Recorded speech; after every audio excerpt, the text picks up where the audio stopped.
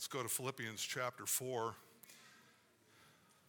as we continue in our study of this treasured epistle.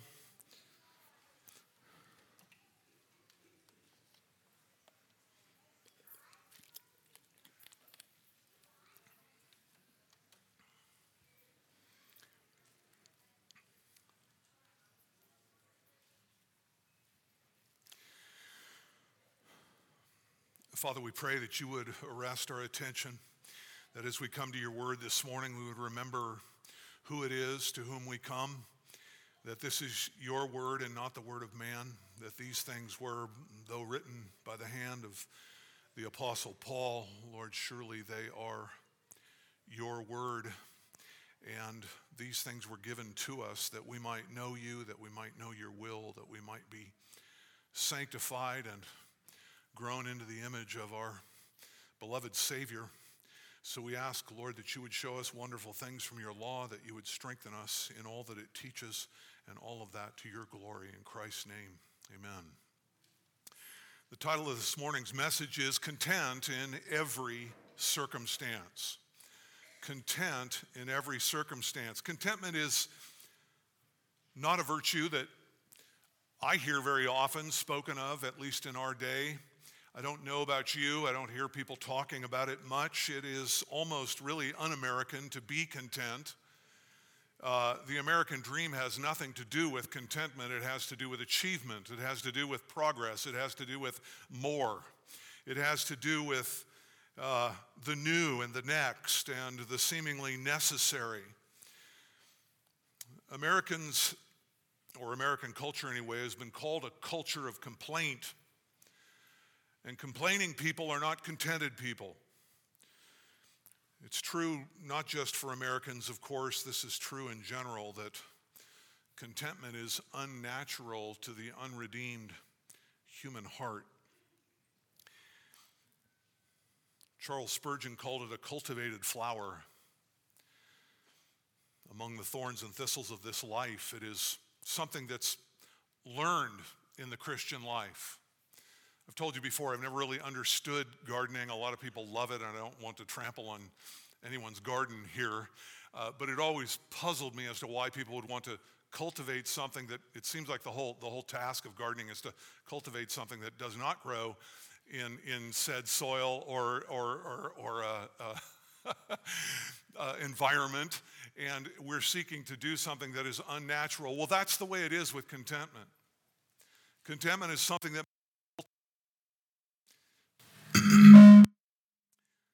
it is not natural to human life. And our passage this morning is a passage that speaks to the issue of contentment. And you'll realize as we go through here a couple of verses that are very, very familiar to many people. They've often been used and misused out of context, and I trust this morning that by the time we depart from here, you will have a grasp upon them, and they will have their sanctifying effect on us all. This passage really is about the sufficiency that is to be found in the Lord Jesus Christ. Let's look at verse 10 together. We'll read through verse 13. But I rejoiced in the Lord greatly that now at last you have revived your concern for me. Indeed, you were concerned before, but you lacked opportunity. Not that I speak from want, for I have learned to be content in whatever circumstances I am. I know how to get along with humble means, and I also know how to live in prosperity. In any and every circumstance, I have learned the secret of being filled and going hungry, both of having abundance and suffering need. I can do all things through him who strengthens me. Paul has just finished, if you've been with us, giving a series of imperatives, of final exhortations pastorally to the Philippians in verses 1 through 9. He has called them to godly attitudes, he has called them to godly thinking, and he has called them to godly conduct. We have been using the word cultivate throughout this series because that's exactly what needs to happen. These things must be cultivated in the life, and as the Philippians were to cultivate them, they would then walk in a manner worthy of the gospel of Christ, and they would appear as lights in the world, being very different from the world. So he's been giving them pastoral instruction. He's been calling them to godliness of life. And as we come to verse 10, it's very tempting to say, just to keep things consistent, that Paul is calling them to cultivate a life of contentment. But he's not, at least not directly. The apostle would surely want for the Philippians and for us to develop contentment in our lives, if only by way of imitating his godly conduct in Christ. But there is a shift of perspective as we get to verse 10 and throughout the rest of the letter. It's not formal instruction anymore, but a very personal outpouring of thanks by the Apostle Paul. Pastoral exhortation is given way to pastoral encouragement, really, and it's given way to an expression of gratitude, particularly in these verses.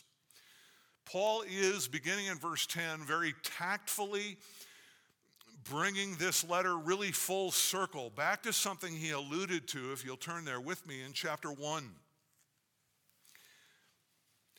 Chapter 1 and verse 3.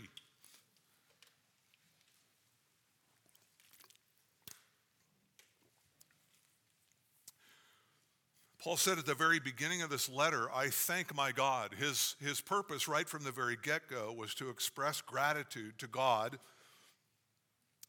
And in his final chapter to the Philippians, notice what he thanks God for. He says, I thank my God in all my remembrance of you, always offering prayer, note this, with joy in my every prayer for you all.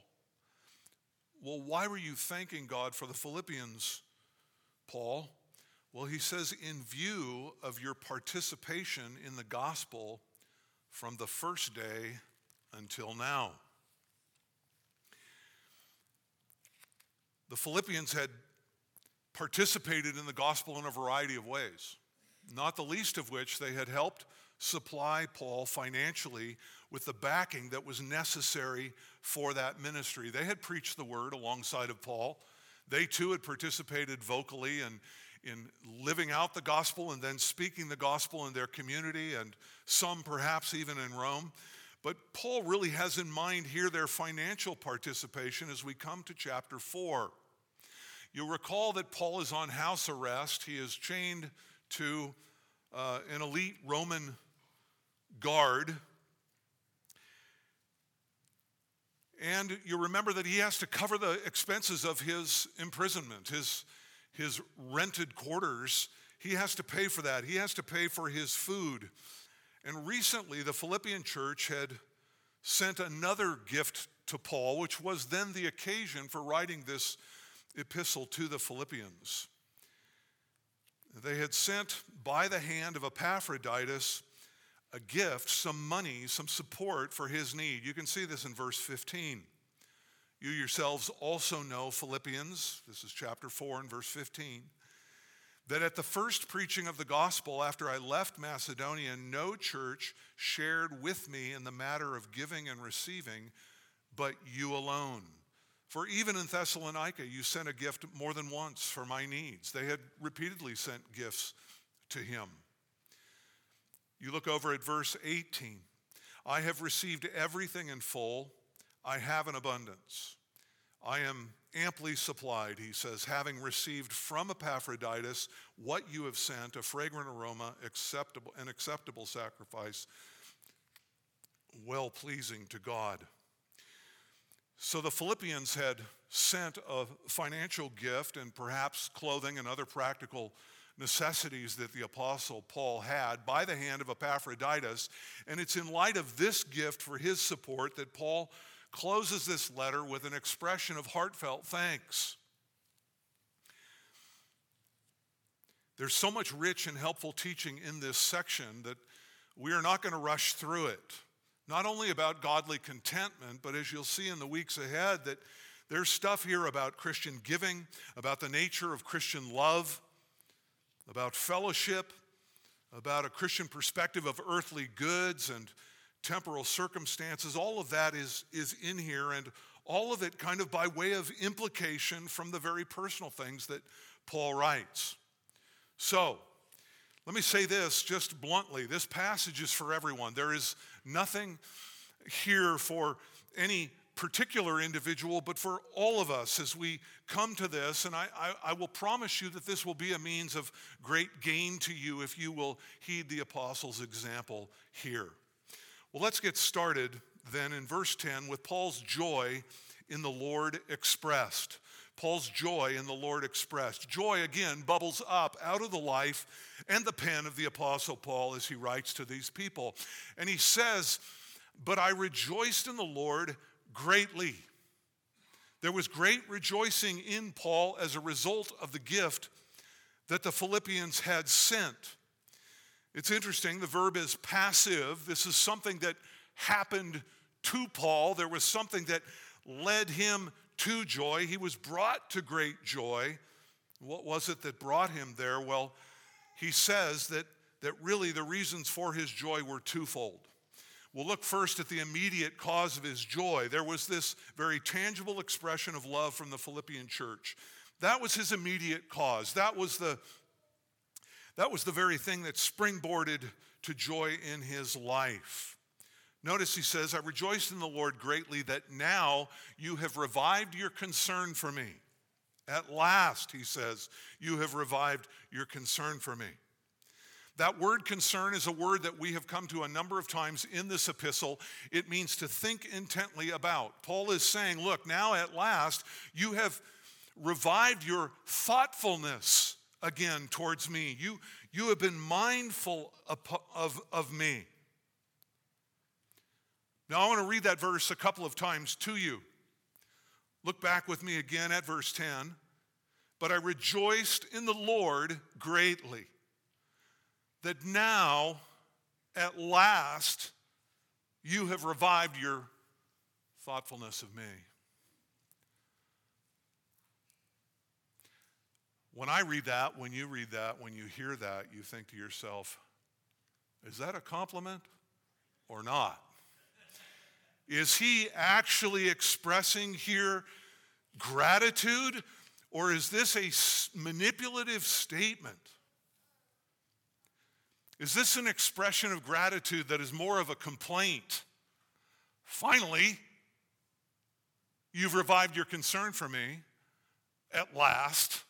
Took you long enough. How long did it take? Well,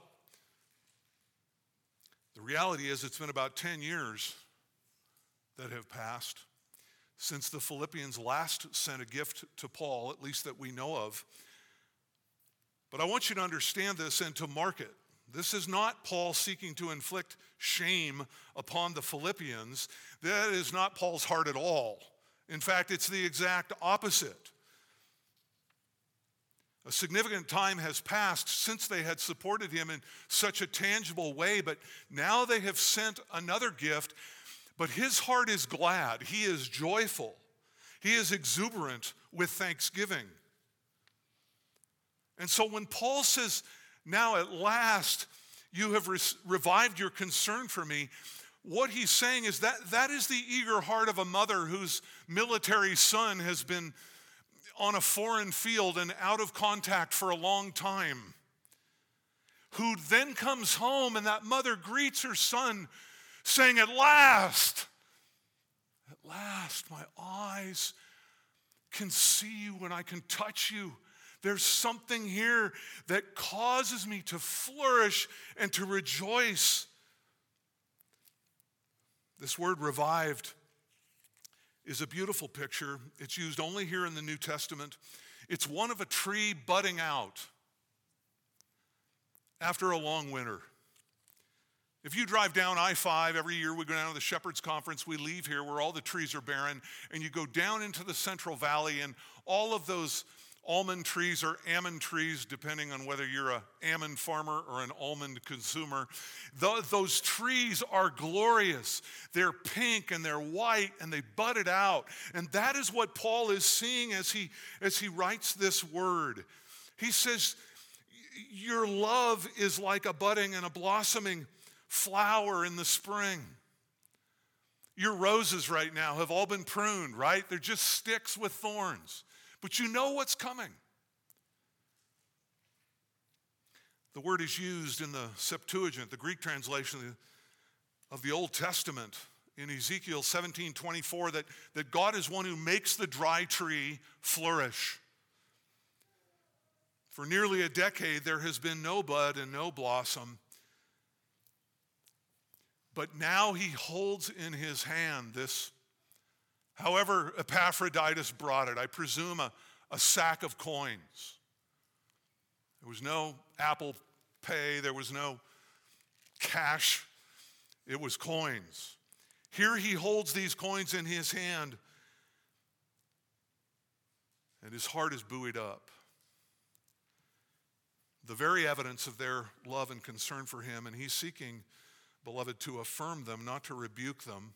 He wants really to set them at ease. They know it's been a long time. He knows it's been a long time. And he wants them to understand that he understands. Look at the rest of the verse. I rejoiced in the Lord greatly that now, at last, you have revived your concern for me. Indeed, you were concerned. NASB adds before, which is right. But you lacked opportunity. He says, in effect, you were continually thinking about me. That's the sense of the verb there. You were continually thinking about me. I knew that, but you lacked opportunity. I know that you've never stopped thinking about me. I realize that I am precious to you in Christ. Beloved, what an example to us the Apostle Paul is, yes? 10 years, think of it. And yet here's his heart toward these people, believing the best, knowing what is true in Christ. And far from being disappointed in them, he rejoices in them. So many people tend to turn on people, even within the church, so quickly if we don't get what we want and get it immediately and get it in a timely fashion. Paul doesn't allow his heart and his mind to stew in bitterness. He doesn't pull up and start playing the victim card and develop this wall of resentment between him and the Philippians. No, he knows in spirit they are with him. And now at last opportunity has come to be able to get the support that they wanted to give to him in his hands. Epaphroditus takes it to them.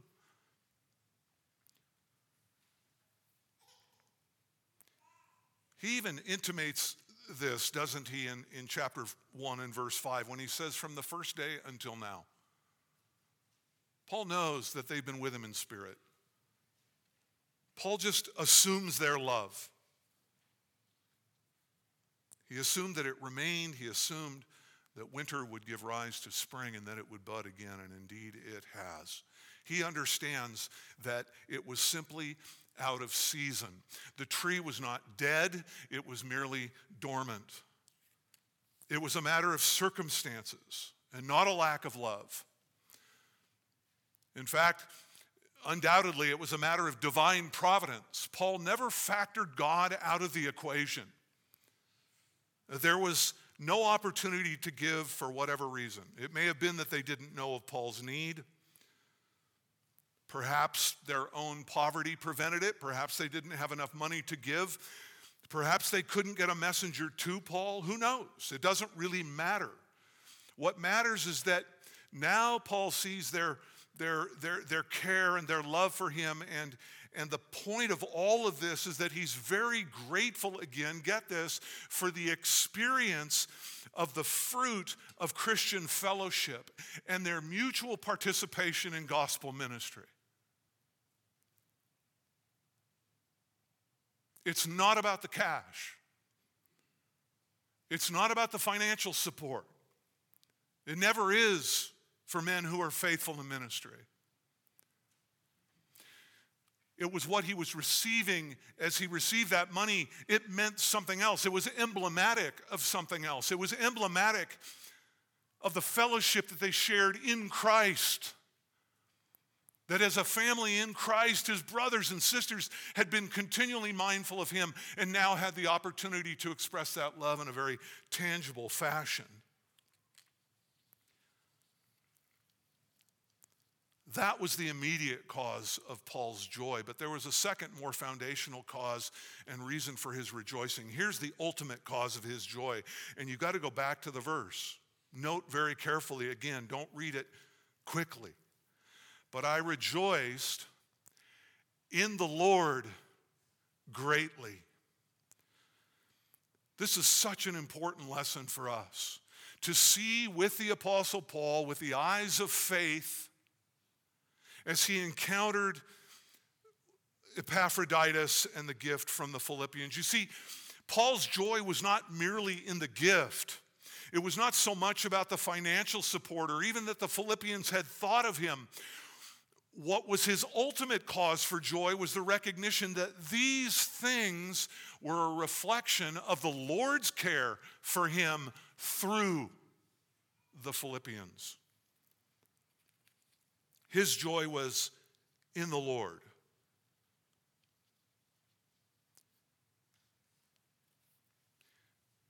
You see, that's the real connection. Is there was more to it than the Philippians. They were the means through which the Lord provided for Paul. It was they who had thought of him. It was they who had sacrificed for his support. It was they who had sent Epaphroditus to Paul as both friend and courier of this letter and cash. But Paul understood that behind all of those realities and all of those actions was the invisible hand and the loving heart of his Lord and Savior Jesus Christ. When he saw their thoughtfulness for him, he remembered that Christ had not forgotten him, but always keeps us as the apple of his eye. And when he considered the sacrifice of the Philippians on his account to supply him and to feed him, he remembered the one who made himself poor that we might be rich, Christ himself. And as he held that money in his hand, he felt the compassion of Christ and Christ's very provision for him as he sought first the kingdom of God. So you see what Paul is doing. He's looking through the broad lens with an eye of faith, and the Philippians in their gift were the very hands and feet of the Lord Jesus Christ. And that's exactly right. Who are we? We are the what? We are the body of Christ. That's not just a simple analogy that God employed so that you might understand gifting, though that's important. Christ is our head. We are the body of Christ on earth. And if you grasp that, you'll understand a lot of things, particularly about persecution. They can't get at the head anymore, so they give body blows, right? That's what's happening. And here, Paul is employing this same kind of thought, that as he receives from the Philippians, what he sees is the head. What he sees is Christ. At the blossoming forth of their concern, he understood that the Lord was behind it all. Or to put it another way, in material things, Paul saw spiritual things. In the love and the encouragement and the compassion and the kindness and the attentiveness shown by the church, he saw the goodness of God, which is why he rejoices in the Lord. So Paul, really, get this, is filled with a worshipful wonder that as he looks at the Philippians, what does he see? Well, he sees this, that by grace you are saved through faith, and that not of yourselves. It is the gift of God, not as a result of works, that no man should boast. The Philippians had been saved by grace. But he goes even further to see that in verse 10 of Ephesians 2, that the Philippians are God's workmanship created in Christ Jesus for what? Good works, that we should walk in them. No wonder Paul's rejoicing in Christ. These were the very things that Christ had ordained through his people and to the Apostle Paul. And so it wasn't about Paul garnering some money to get more food or to pay his rent. It was about the working out of the glory of the plan of redemption in the lives of the Philippians for his own encouragement in the Lord.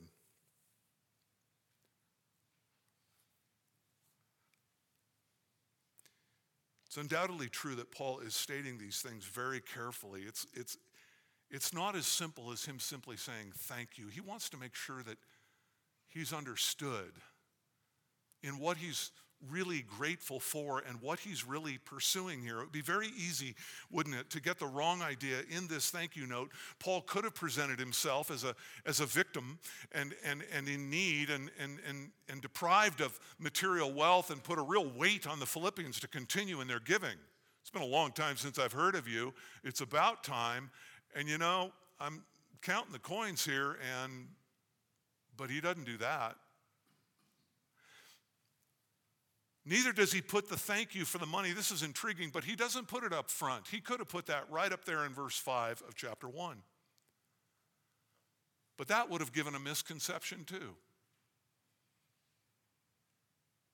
Paul was not interested in the Philippians because they were his source of well-being, his source of an income. Paul was genuinely and spiritually interested in the Philippians, and he wanted them to know that. So he's being very tactful here. He's being very careful. It's ever the potential for a preacher to be accused of doing what he does for personal gain, and Paul doesn't want people to think that he looks at ministry as though it's a job. He had been accused, in fact, on a couple of occasions for just that. Both in Thessalonica and in Corinth, it had been leveled by false teachers that Paul was doing what he was doing for the income that he was getting. They had challenged his motivations. And you remember that Paul did not take from those churches, though he had the right to do so, specifically to overcome that accusation. He worked day and night as a tent maker to pay for his own needs and for all of those who were with him in the ministry. It may be wise for a man at times not to receive from the congregation, just to make the point. This isn't a job.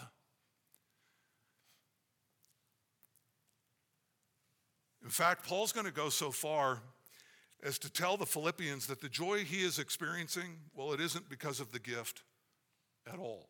It isn't because of the money. It's about their mutual love for Christ. It's about their participation in the gospel. It's about Christ's personal and practical care. These are the things that caused him to rejoice. Paul is not a child who is giddy over a gift of money that he got. He's not a person who is worldly, kind of eyeing a new gadget and thinking, man, what could I do with this? That is not Paul's heart in this. Paul is simply looking at the money, at the provision, as an expression of the love of the Philippians and, in fact, Christ himself. He is a mature man, and he lives for greater things than the material wealth of this world. Well, that's Paul's joy. I want you to see Paul's secret to contentment learned. That's our second point in verses 11 and 12. Paul's secret to contentment learned. Look at verse 11. He writes, "Not that I speak from want. I'm grateful for your gift, Philippians, but I don't want you to think it's because I needed it." Gene Getz says, quote, "How different from some Christians who methodically work at giving the impression that they're always in need." Paul was not a victim of circumstances. He didn't want to come across that way. He was not grumbling. He didn't want to come across that way. His mouth was not filled with complaint, and he didn't consider himself, truly he didn't consider himself needy. You might say it this way, that Paul trusted God, not gold. Paul had it right. And you say to yourself, when you think about Paul in his circumstances, how is it even possible for a man to have that kind of attitude when he had been deprived of just about everything? He had no freedom. He took no vacations. He didn't enjoy good meals. I mean, isn't that the stuff that life is made of? In fact, he was under arrest and he was awaiting capital punishment, the potentiality of it anyway. He didn't know how it was all going to pan out. I don't know about you, but that sounds to me like a bad day. That sounds miserable, doesn't it? Well, Paul tells us how he thought like that. He says, I have learned to be content in whatever circumstances I am. He does not speak to them as someone who is needy. Why? Because I've learned, he says, to be content in every state. There's something you should mark down. Whether you're taking notes or not, you need to note it. Contentment is learned. It is learned. It does not come prepackaged at salvation. You must learn it. I must learn it. Paul had to learn it. Your kids have to learn it. And it really takes time, and it takes truth, and it takes trial. Those three T's: time and truth and trial. When you, over a period of time, go through a number of trials, and then you take the truth of God and you begin to learn to apply it to your life, to appropriate it by faith, you will, in fact, grow in contentment. But it's going to take some discipline to learn it. It's interesting, this word is a word that, for contentment, it's a word that technically means self-sufficient. And normally we frown on that kind of thing, right? And Paul means it here in the right sort of way. Paul has blatantly denied his own self-sufficiency. In 2 Corinthians 3:5, for example, he says, not that we are sufficient of ourselves, right? He asks the question, who is sufficient for these things? Well, not that we're sufficient for ourselves. Our sufficiency, he said, is from God. I like the thought of one lexicon, said it this way: Paul is content in the sense of being satisfied living out of God's content. Think of it. Content in the sense of living out of God's content, his fullness. In other words, Paul might say, I am self-sufficient because I live out of Christ's sufficiency.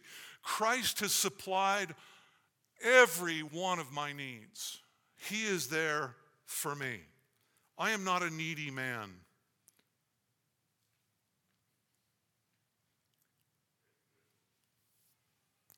Paul's so unlike us, right? He is not here challenging God. He is not here in the most difficult of circumstances blaming God or questioning his love or accusing him of not being good. He's submitted, and he's at rest, and he's content. Paul understood full well that Jesus is Lord, and as Lord, he is Lord over circumstances. There was nothing that came Paul's way that was apart from God. He trusted in the sovereignty of God. He trusted in the goodness of God. He trusted in the love of God. He was contented and convinced of the tender love and goodness of the Lord Jesus Christ.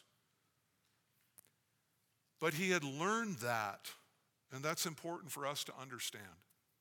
He had learned it. He grew in it. We should be growing in it. Paul elaborates in verse 12. He says, I know how to get along with humble means. That word humble just means lowly. I know what it is to be destitute, frankly. He says in another passage in 1 Corinthians or 2 Corinthians 11 that he knew what it was to be destitute. He knew what it was to have nothing. He says, I know how to get along with humble means, and I also know how to live in prosperity. You remember that the Apostle Paul had grown up with wealth and privilege, and he was a good student in Pharisaism, and he had become a man of great status, really, among his countrymen. He spoke about all of that in chapter 3, verses 1 to 6. He was born right, he behaved right. You remember all that stuff.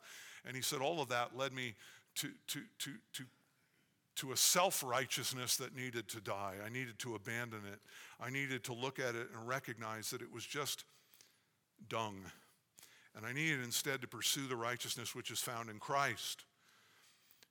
You also know enough about the apostle's life to remember that great passage in 2 Corinthians 11 where he says he foolishly needed to boast a little bit about how hard his life had been because the super apostles, the false teachers, had come into Corinth, and they were demeaning Paul, and they were saying that Paul was in it for all kinds of wrong motivations. And Paul says, no, you know how much I've suffered for Christ and in this ministry and on your behalf.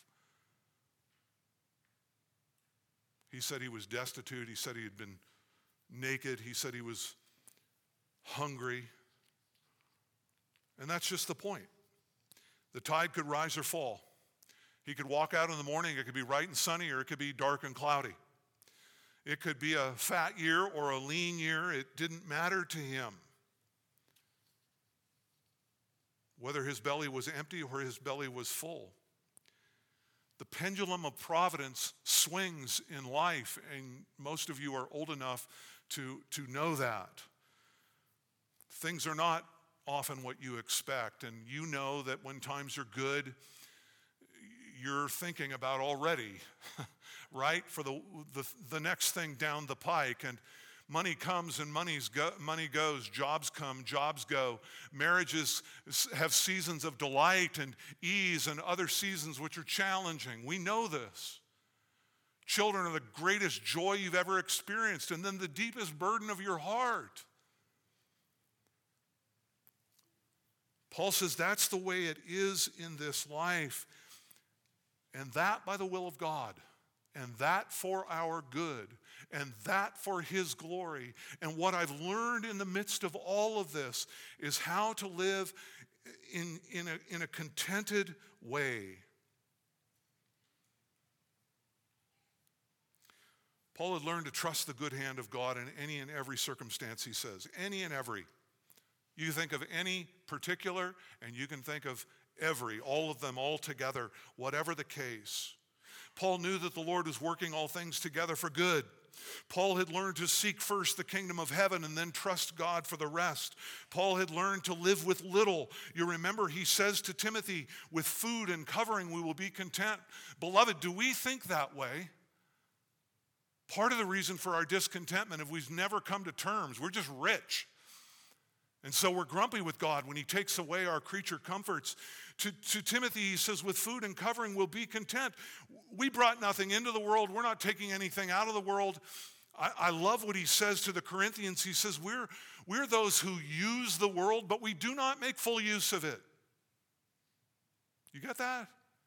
As believers, we intentionally discipline our lives to lead a paired life. We're not trying to get the next and the newest and the seemingly necessary. No, we live in such a way as to pursue the kingdom of heaven. We have a goal, and that is to lead lives that are honoring to Christ, to preach Christ. And we long to see Christ's return, that his kingdom might be established fully. And finally, what a joy that day will be. We're not those. I remember when I first got into backpacking, I didn't believe them, by the way. Somebody at REI said to me, look, you're a tall guy, but when you buy a backpack, You want to buy the smallest thing you can get by with. My thinking was buy the bigger pack. You're a big guy. You can carry more. You need more. Get a big pack. He says you'll stuff it full of stuff and you'll be regretting it every step of the way. I bought the big pack. After that trip, I bought a second pack.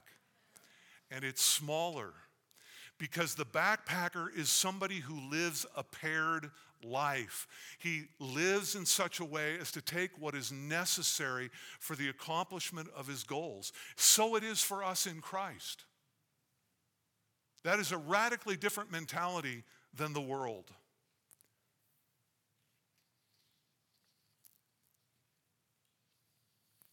We make use of the world. We don't make full use of it. Paul had learned to expect suffering because he knew full well that Christ had suffered, leaving him an example to follow in his footsteps.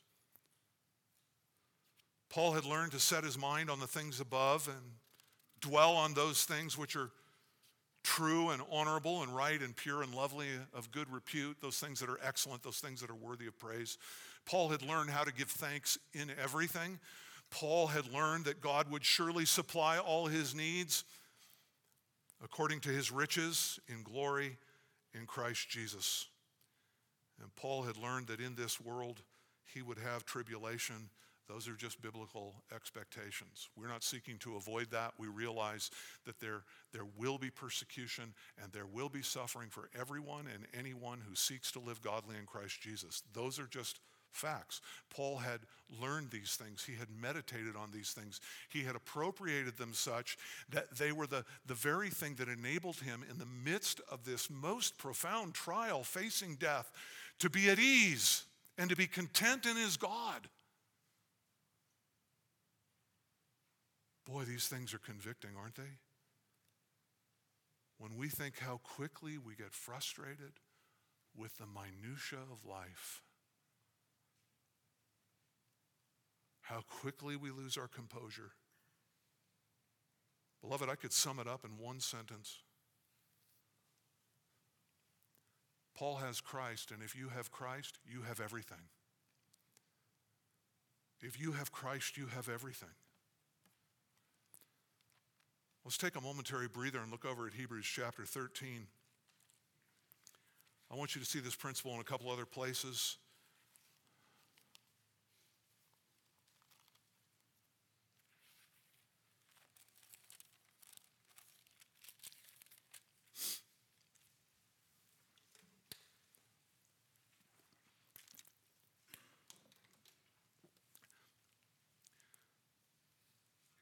Hebrews 13 and verse 5.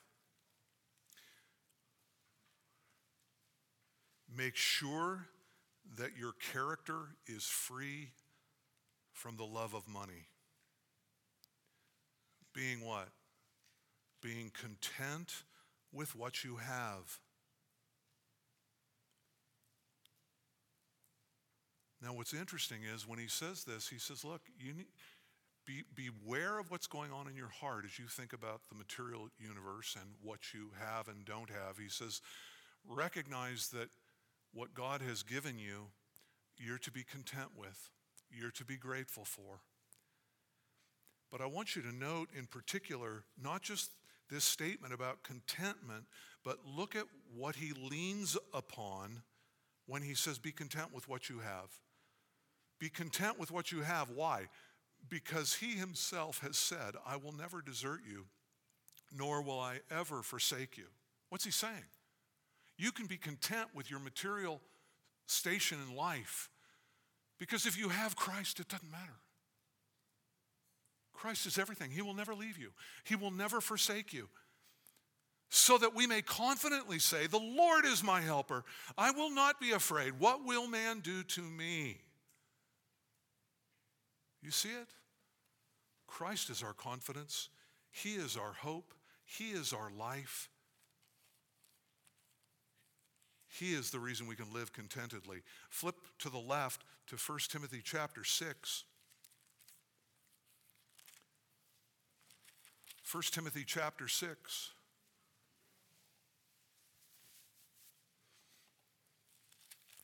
And verse 17.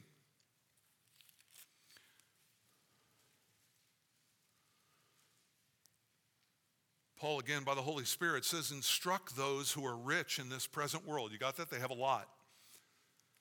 Not to be conceited, proud, independent, self-sufficient, thinking that their money came to them because of their prowess, their business acumen. No, he says, tell them not to be conceited or to fix their hope on the uncertainty of riches. That's not where hope is found. You fix your hope on God, who richly supplies us with all things to enjoy. Do you see what he's saying? You have the Lord. You fix your hope in him. You be delighted in him. Now, the fact is, our God is good, and he gives us an abundance on top of himself. But we dare not fixate on the gifts and forget the giver. That's an empty hole. You're satisfied in God. Your hope is in God. He is the God who gives us all things to enjoy. That's why Paul could look at that money bag from the Philippians and say, this is from the hand of God through the Philippians. He says, you instruct them to do good, to be rich in good works. Use that money for good ends. Store up your treasure in heaven.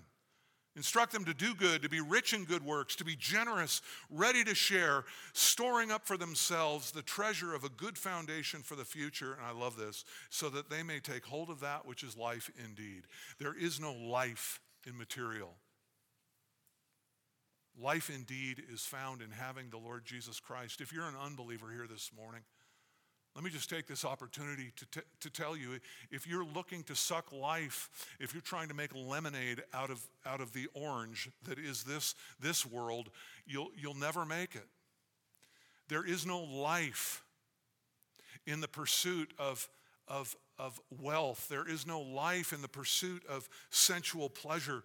Life is found in Christ. That's why Paul's content. And the Lord Jesus Christ calls you to forsake that pursuit of satisfaction of self. Die to yourself. Forsake your satisfaction in the things of the world, the lust of the eyes, the lust of the flesh, the boastful pride of life.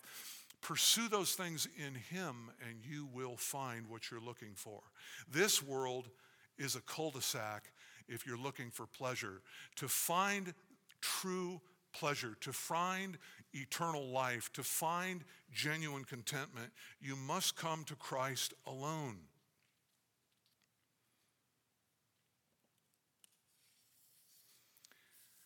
Well, we need to move on. All sufficiency is found in Christ. This is the secret to contentment. I want you to see, thirdly, Paul's strength and sufficiency revealed. Paul's strength and sufficiency revealed. And we see that in verse 13. What enabled Paul to live contentedly in any circumstance? The answer to that question is it was the supernatural power of Christ that was the dynamic of Paul's life. Look at verse 13, a verse most of you already have memorized. I can do all things through him who strengthens me. In the Greek, all things is right up front. For all things I have strength in the one strengthening me. I can endure. I can overcome. I can live faithfully. I can live contentedly in Christ no matter my circumstances. Paul could never do it, of course, in his own strength. But Paul could do it in Christ. And beloved, you can do it in Christ. That's really what you should take away from this. He's not boasting in his own sufficiency, is he? When he says, I can. He can. Why? Because Christ is the one who works mightily within him. He's boasting in Christ. Now my hope is that you can take this and understand what Paul was saying in context. This verse has been so misused.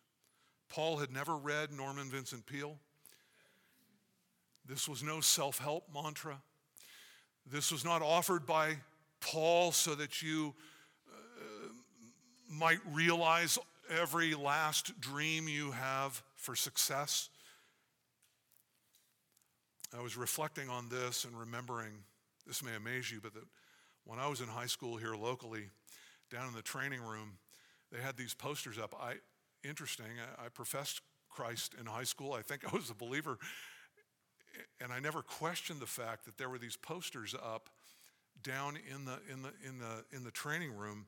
There was one I recall that was a picture of a football player with his helmet in his hand sitting on the bench, and the football player is thinking to himself, "I quit." And in the background was a cross and the words of whoever made the poster speaking for Jesus, saying, "I didn't." Right? It was wild to me in a public school that was still up in the mid-'80s.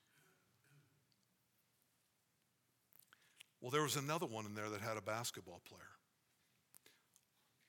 in the huddle, also on the bench, not dejected yet, but in the background you could see the scoreboard, and they were down by a point with 3 seconds left. And the guy's thinking to himself, "I can't do this." But in the background were the words here of Paul, "I can do all things through Christ who strengthens me." Is that the point of this passage, that you can hit the big bucket? Or at least a free throw and send it into overtime, right? Paul is not saying that he can hit the winning bucket. Think of it for just a second. Apparently, he couldn't free himself from house arrest and from the chains that held him. Apparently, he couldn't get rid by his own testimony of that pesky thorn in the flesh, though he prayed again and again. In fact, I want you to turn to one more passage with me. Let's just go back there to 2 Corinthians chapter 12.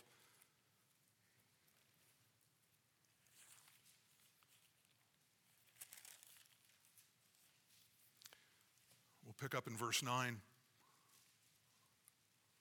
Paul said in verse 8, he implored the Lord, he prayed to the Lord, he begged the Lord 3 times that this thorn might leave him.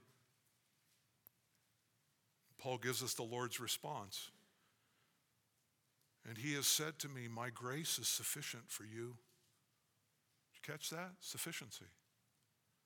"My grace is sufficient for you, for power is perfected in weakness. Most gladly, therefore, I will rather boast about my weaknesses, so that the power of Christ may dwell in me. Therefore, I'm well content." There's our word again. "I'm well content with weaknesses, with insults, with distresses, with persecutions, with difficulties." Friends, just look at the list again and put yourself there. Insults, distresses, persecutions, difficulties. Are you content in those circumstances? And remember what I said earlier, Paul never factored Christ out of the equation, did he? Notice what he says, that all of those things, insults, distresses, persecutions, difficulties, why did they come to him? It says right there, for Christ's sake. Well, then when I'm weak, it's then that I'm strong. It's then that I'm strong, because Christ is strong in me. Beloved, you have all the resources you will ever need to walk down the path that God has called you.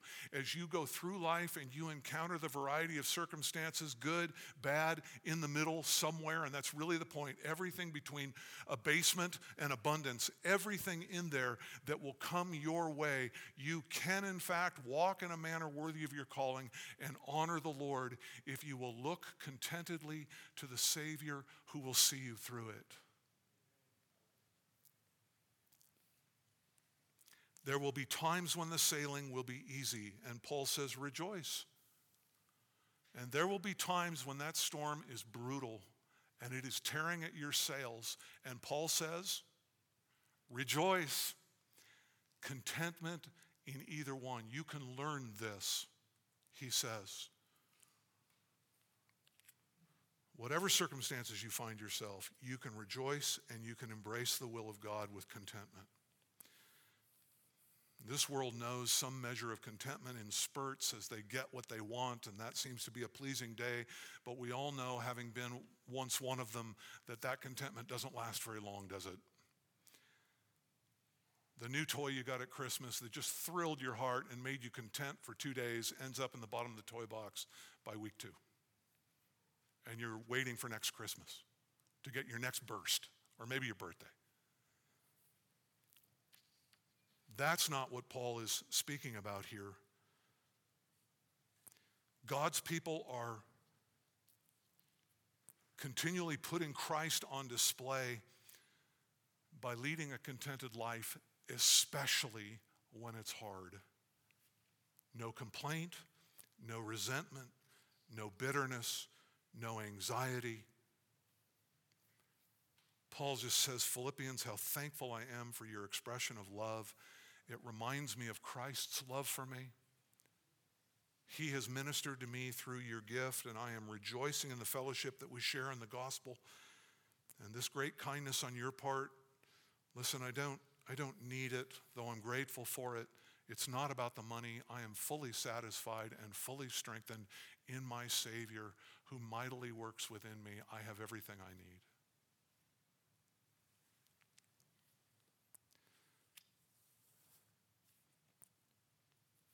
Jeremiah Burroughs, a Puritan, wrote a book entitled The Rare Jewel of Christian Contentment, a great book and very worth reading.